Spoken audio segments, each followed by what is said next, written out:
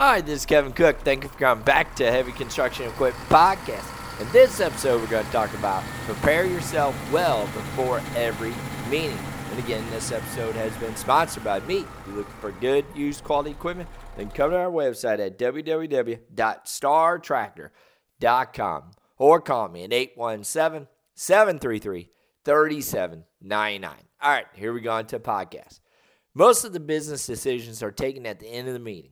However, it is largely depends upon how prepared the person is who is speaking or seeking for work or selling his or her product. You got to make an impact in the minds of the listener when you're with your presentations and ensure that they find it to be very impressive. Anything short of impressive can turn out to be a disappointment for you. Therefore, leave no stone unturned when you are preparing yourself for a meeting, and make sure that you have all content with you that you will share with the others to get the business. At times, you have to go through a series of meetings before hearing a final yes, and that could be quite analyzing as well as annoying, but you have to give your best at each shot that you take. Remember that there are too much competition or competitors around that are also vying to sell their products or get the business. You have to prove that you are the best and can offer what others can't in terms of service.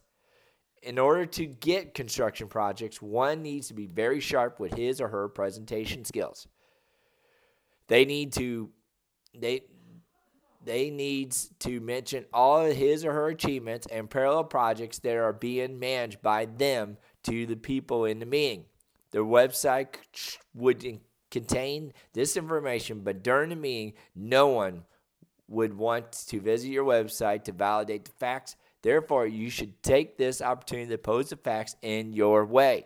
Try not to state something that is not relevant or does not exist. The guys and gals in the meeting will definitely verify the information given by you before they decide to give you the work. Hence, do not speak out a word that is not true. You can play around with things that your company has involved or engage, but in no way overstate your role, or else they will catch you or get caught. Next, carry a formal approach. Your approach will be first thing that will be witnessed by the project givers.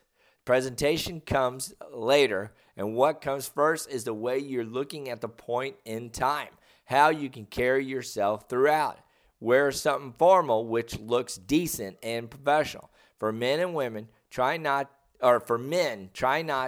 to keep a beard, but if you have to sport one, trim it so it looks great or looks good. For ladies, they should need to ensure that they do not overdo their makeup. Do not apply a lot of cosmetic on your face. That may ruin the way you look. Try to keep it normal all throughout the meeting. And lastly, what you speak matters. You may have a splendid PowerPoint presentation, but that will not help if you read from the slides. You should rather remember which slide contains what information, and you should talk your mind. This will show how confident you are and how much you know about your own company. People will definitely go through the slides, but they will be more interested in listening to you. This is where you should prepare yourself the most.